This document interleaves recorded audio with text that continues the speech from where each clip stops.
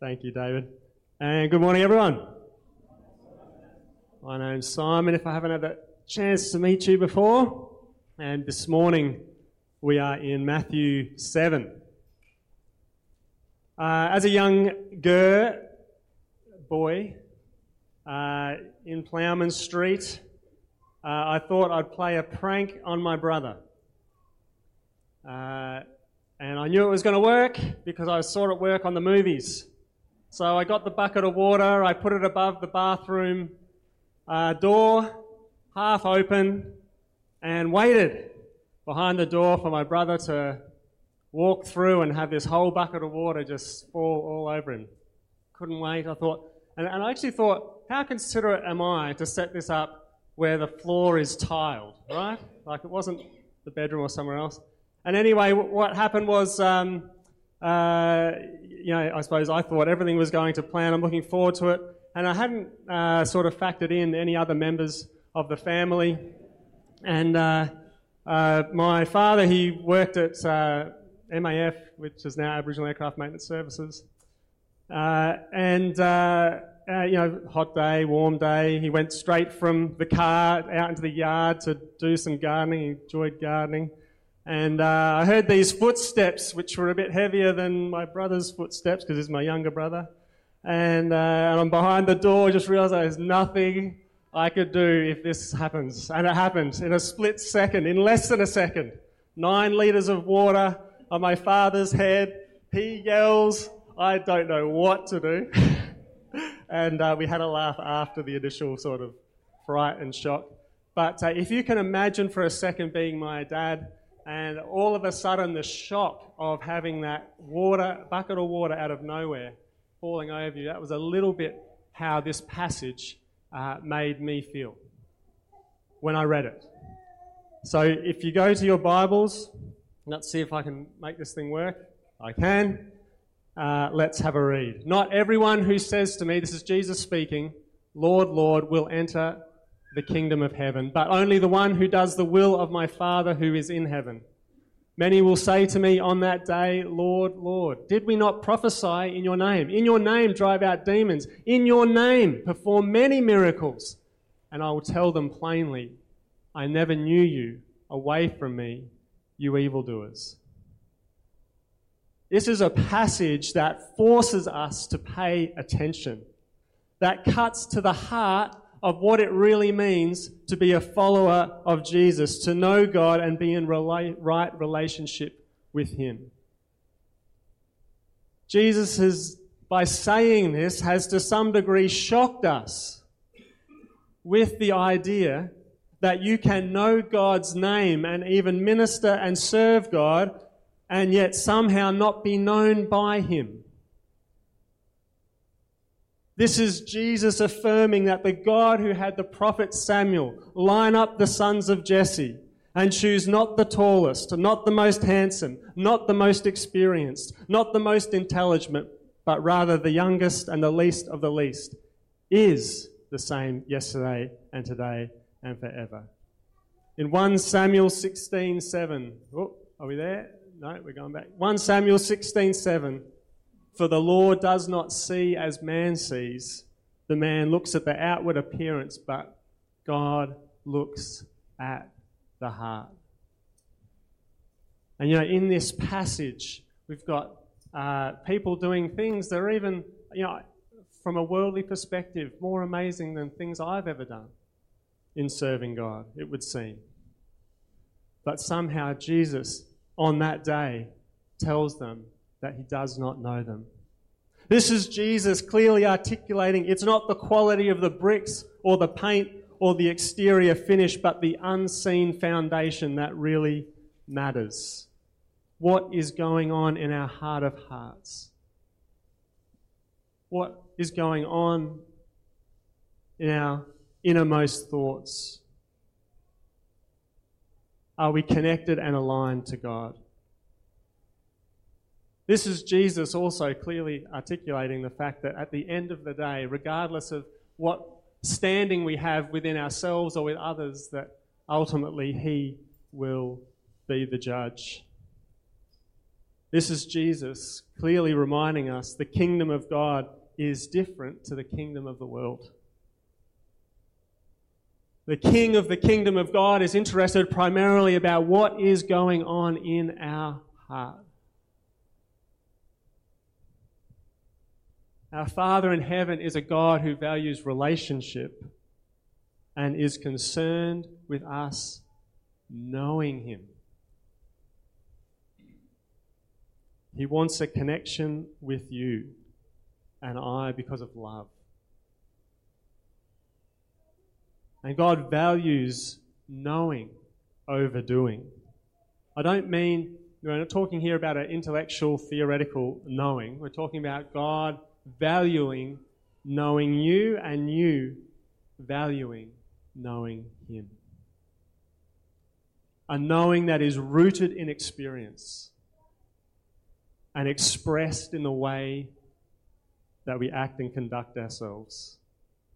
You know, when I think of this passage, Jesus earlier was talking to false prophets, but in the crowd on the Sermon on the Mount, everyone was there, from all walks of life, from all ages. Some of you, when you read this passage, it's very easy maybe to think of someone that you might know that in your judgment might fit into this category. When I think of the Old Testament, I think, King Saul is maybe a good example of this person, chosen by God, in so many ways knew God and knew about God, had all the religious knowledge, had all the documentation. He was anointed to be king, but so often went with his sinful instinct and pride rather than the heart and the mind of God. But God's heart is that our doing flows from our knowing of Him. Mary and Martha in Luke 10. Martha, Martha, that Jesus said, you're worried and upset about many things, but few things are needed, or indeed only one thing is needed. And Mary has chosen what is better. It will not be taken from her.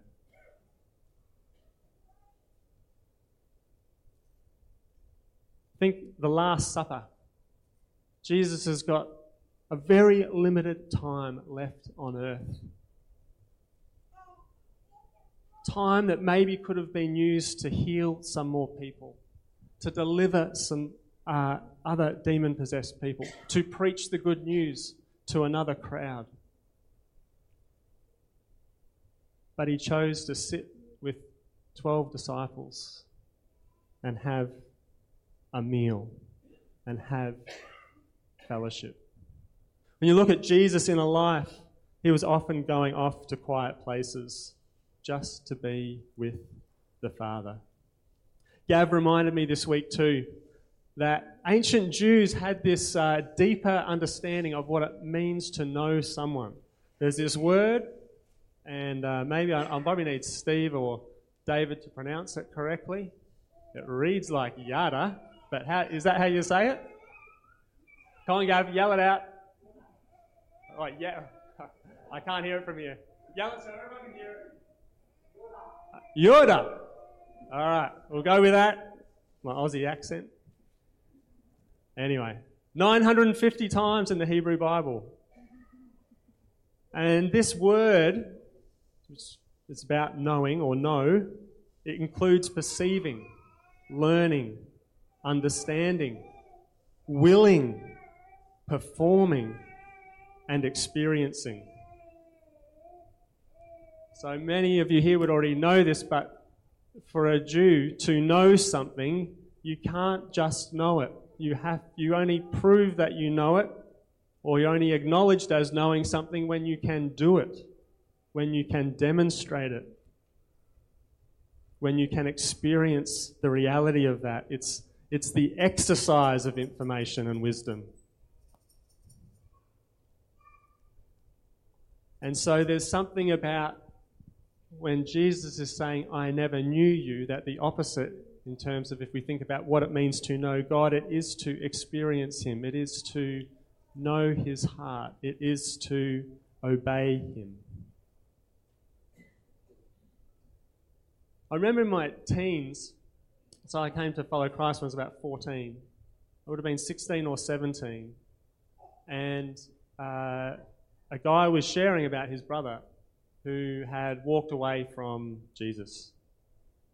And I kind of understood this in terms of I'd seen a number of friends in high school come and make decisions to follow Jesus, and then over time not follow through or not persevere in their walk with Jesus. The thing I struggled about, though, when this guy was sharing about his brother, was that his brother had ministered a lot overseas. His brother had seen God do incredible miracles. His brother had seen people delivered from demons, had seen people healed on the spot. All wonderful, excellent, good things. There's no doubt, I think, in those moments that God was at work. And yet somehow his faith had grown cold and his heart had grown hard. And that still is a mystery to me. Many of you here, I would just encourage all of us, if we're going through a season where unbelief is creeping in or a hardness of heart, is just to remind yourselves of those times when God really showed up. Because he is as real today as he was then. Of course, time goes on, things happen, and things can become confusing. There's two parables I just want to touch on quickly. One, the scattered seed. All of these seeds, they do make a start in new life with God. Like they're all at the starting line and they all start the race. But only one produces fruit. And then Jesus in Matthew 21:28, and I think that's the next slide, so let's have a look. So it is.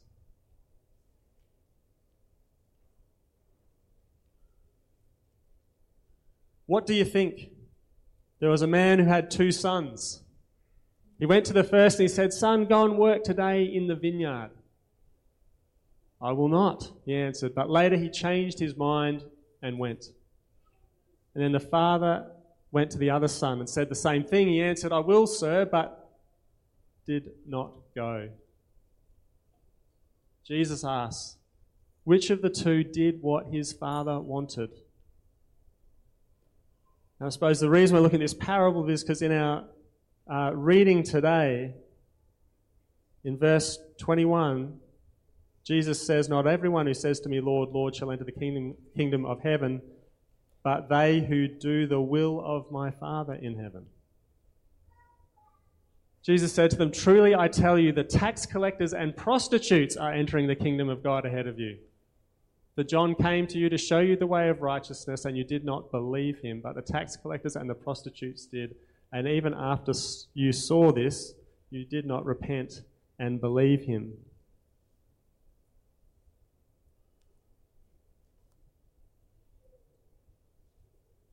So Jesus, he makes it clear that only those that do the will of the Father will enter the kingdom of heaven. Jesus lived this out. Many followers of Jesus have lived this out. There's many in this room living it out. Children can live this out. Tax collectors and prostitutes and murderers have worked it out. So let's just ask for a few minutes now, how do we? How do we? And check in. Knowing God, Yuda in God, in the true sense, overflows into doing the will of the Father. God has not set this up to be complicated or tricky. God isn't like that. Even children can do this. But as an adult, I will say, but adults can forget. And it also doesn't mean that it is so easy that everyone will succeed. In Philippians 2:12, it says, "Therefore, my dear friends, as you have always obeyed, not only in my presence, but much more in my absence, continue to work out your salvation with fear and trembling, for it is God who works in you to will and to act in order to fulfill his good purpose. So I suppose the point that I'm coming to is that obedience is really important. That I have spent seasons of my walk with God sometimes creating distance in my mind between the value of obedience and the ability to have a relationship with God because of his great grace. And we'll explore that in a minute. But the helpful thing for me, having to reflect more deeply than usual on this passage, was a clear and simple reminder that obedience really matters. That our obedience is not the foundation for our salvation. Jesus is. Jesus' work on the cross and his resurrection is. In John 6, Jesus was clear. He said, the work of God is to believe in the one whom he has sent. But having said that, obviously our obedience to God is directly related to whether we are trusting him truly. Our obedience to God is evidence of whether or not we are expressing love to him truly, or in a straight way, if I could use that terminology. And what makes obedience hard is the trust part. Our culture, our flesh, our instincts, our pride want to be in control. Obedience, big and small, takes trusting and surrendering. Over and over and over and over, with all the strength we have. As I was writing this, I was thinking, am I allowed to put that? And I am putting it. God has given you as a human being, as being someone who is created in the image of God, a will and power and agency. And yes, it's limited compared to what God has, but we all have something to contribute. We all have strength and focus and effort that we can contribute. So let me say it, with all the strength that we have, and with God being our strength, where the limit of that is, and when we are weak. I can't remember if it was John or Ian last week, this idea of the Christian walk being a long obedience in the same direction. I think that's a really helpful thought. If we want to be people who do the Father's will. Think of it a bit like holding your breath for more than 3 minutes. What does that mean? Let me explain. Stay with me. Believe it or not, almost anyone can hold their breath for 3 minutes. But most people don't. So biologically, you can do this and you probably won't pass out, you probably won't die. However, very few people do hold their breath for 3 minutes because you have to train yourself against your instinct. So what happens is you hold your breath, carbon dioxide builds up, and it creates these muscular contractions which force you to want to gasp for breath.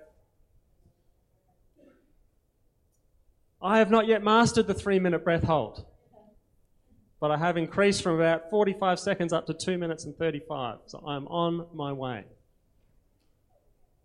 The first time you have one of those contractions where you desperately feel like you must breathe or you will die, that's how you feel, you're about halfway through your maximum breath hold. And to get to your maximum breath hold, you have to go through that discomfort about 8 times. And I'm not there yet. But I have at least acknowledged not to panic when everything else in my body is telling me to panic. And just keep the mouth shut. Hold the breath a bit longer. I'm just not quite at 3 minutes yet. Anyway, why am I saying this? I'm saying this because with obedience, surrender and practice are necessary to override that instinct in us that wants to control. That instinct in us that wants to be in the driver's seat. That instinct in us that somehow, like mysteriously, and I always laugh at myself when I remind myself of this. Like, so often we act in a way that says to God, like we'd never say this to God, but I know I've done it. I've acted in a way that says to God, God, I know that you are the eternal creator with all wisdom, power, might, and love, and strength, and the list could just go on. But just this time, God, in my wisdom, power, experience, knowledge, and any other, that's about as long as the list goes, I suppose. Athletic prowess, no, that's useless for most things. God, I'm going to do this. I'll take this one. I'm going to do it my way, actually. I think I'm better off. I think I'm safer. I think I'm more secure. I think I'm more well off in the long term in terms of where I think I want my life to head. I've got this, God. Like, can you believe it? We would never say that to God, but I know I act like that from time to time. So that instinct, we need to be aware of it and trust and surrender. So, what have we got next? Great. All right, I hope this makes sense to you. Half the people in this room will go, you've got to be kidding me, not a graph. And the other half is going, hey, a graph, I could get around this. All right. So this is for the graphy people, for the teachers in the room. But I think it's as simple as this. So that arc is what was being talked about last week, that long, slow, consistent obedience in the same direction. And then there's just all these trust and obey steps. Trust and obey, trust and obey. It doesn't really get more exciting or different, except that over time, God asks us to trust him more and obey him in areas that we never thought were important. I'm so sorry if you've heard this story before. I'll tell it real quickly. But it took like 16 years of marriage before God just gently put his finger and said, Simon, it was during a Bible study thing, 1 Peter 2, Simon, being considerate to your wife means slowing down around those corners. Like, why didn't God confront me with that like before marriage? We would have been much happier for 16 years. But at the 16-year mark, God says, Simon, trust me in this and obey. And we have been a lot happier since. I still go fast sometimes, but when I go fast and Hale says you're going too fast, I immediately take my foot off the accelerator and just go, yeah, no worries, slowing down. Sorry. So much better. Just a real little thing, which is a silly thing. I love to run, and I was getting just attention from mates and stuff for all my running. And then I'm in church one day, and the pastor's talking about kingdom of Babylon versus the kingdom of the world. Oh, that's so much better. Thank you. And anyway, long story short, it's like the Spirit just whispers, hey, how is your Strava feed pointing to me? It seems to be doing a lot of pointing to you, Simon. And I don't think that was the tone, but the tone was just like, hey, where's all this pointing? And so now I do just always religiously put a Bible reference on my Strava feed. And if someone's going to look it up, they'll look it up. But it has led to a lot of conversations because people at least clearly know, hey, he obviously loves to run, but there's what's with the Bible thing, So sometimes things are little things. And then there's things like, and I don't want not to put anyone on a pedestal, but Phil and Jenny, have uprooted their whole lives. First, to move to Nepal, and now they're uprooting it all again to move back home for this season. There's others in this room, a lot of us in Alice, who you've uprooted your life from wherever you came from to be here. And there's many here who've been here not just for all of your life, but there's been hundreds and hundreds and thousands of years of people before you who've lived in Central Australia, and you're trusting God in the big and the small things every day. But I just don't think it gets more complicated than this. Trust, obey, trust, obey.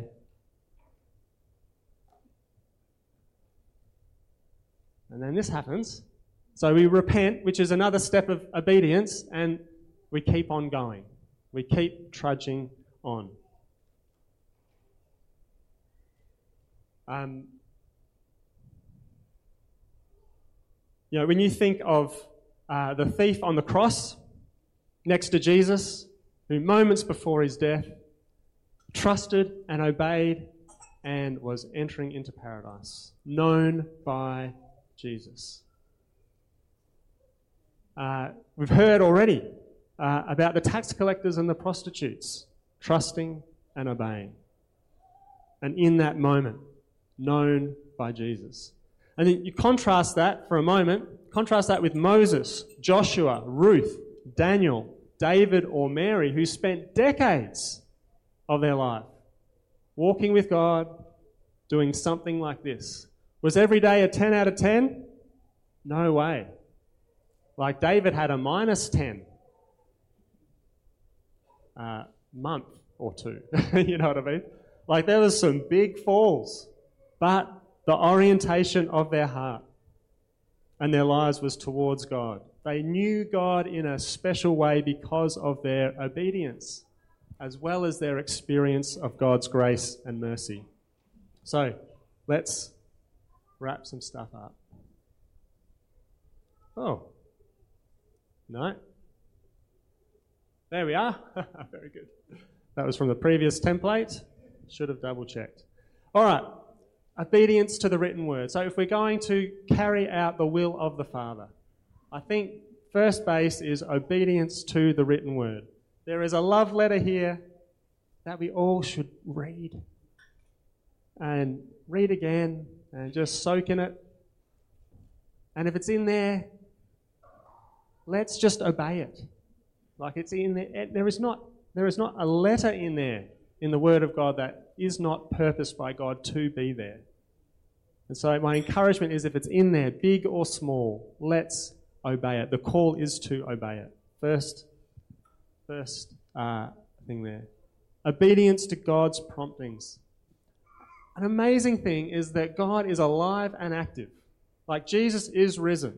The Spirit is at work in this age of the church until his return in a way that is unique for this age. Easy to forget, easy even to take for granted. But God's Spirit wants to speak into your life in a very personal way, also in big and small things. And my encouragement to you is that when he prompts you in big or small things, that we trust and obey also.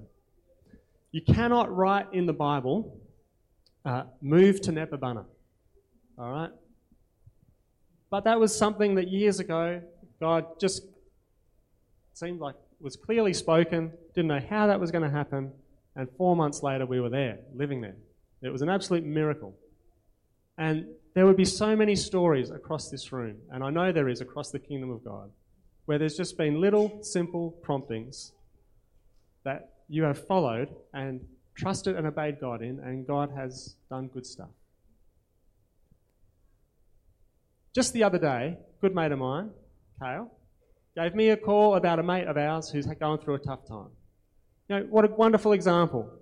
The love of God in Kale for this guy says, hey, we should do something. And so he calls me and said, hey, have you checked in lately with so-and-so? I hadn't. You know, but that enabled an opportunity to meet and catch up and, you know, bless this guy, right? The big things, the little things. Who is it that God's asking you to speak to? Who is it that God's asking you to give a gift or send a card or encourage a little bit or anything like that? Let's follow those promptings. Because in doing so, we get to know God. We get to know God in a very special way. And lastly, I'll just say time with God. Jesus did it. Daniel did it. David did it. Moses did it. Paul, I'm sure, did it.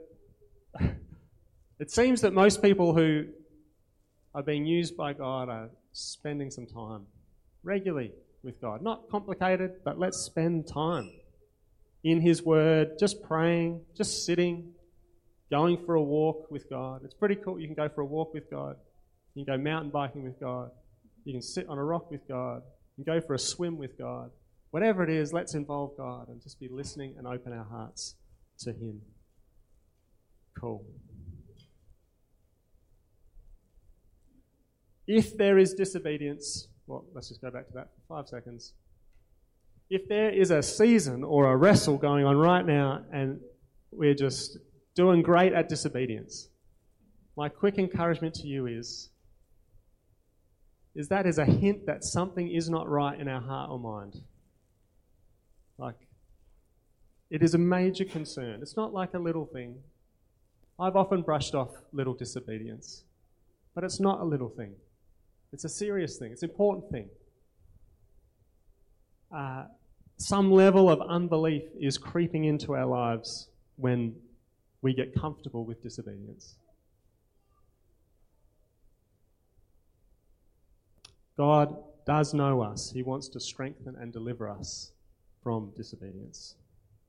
If we confess our sins, He's faithful and just to forgive our sins and cleanse us from all unrighteousness. So now, in this moment, I'll just read the passage once more and then I'll pray and go from there. Not everyone who says to me, Lord, Lord, shall enter the kingdom of heaven, but he who does the will of my Father in heaven. Many will say to me in that day, Lord, Lord, have we not prophesied in your name, cast out demons in your name, done many wonders in your name? And then I will declare to them, I never knew you. Depart from me, you who practice lawlessness. Let's bow our heads in prayer. Father God, thank you for these words of Jesus. And we do come before you this morning as your children and say, Lord, Lord. You know us. We want to know you more. We surrender our lives afresh and we ask you to lead us in your will. We would love to be used by you to do great things, but above all, God, help us to know you more and walk in your will. Amen.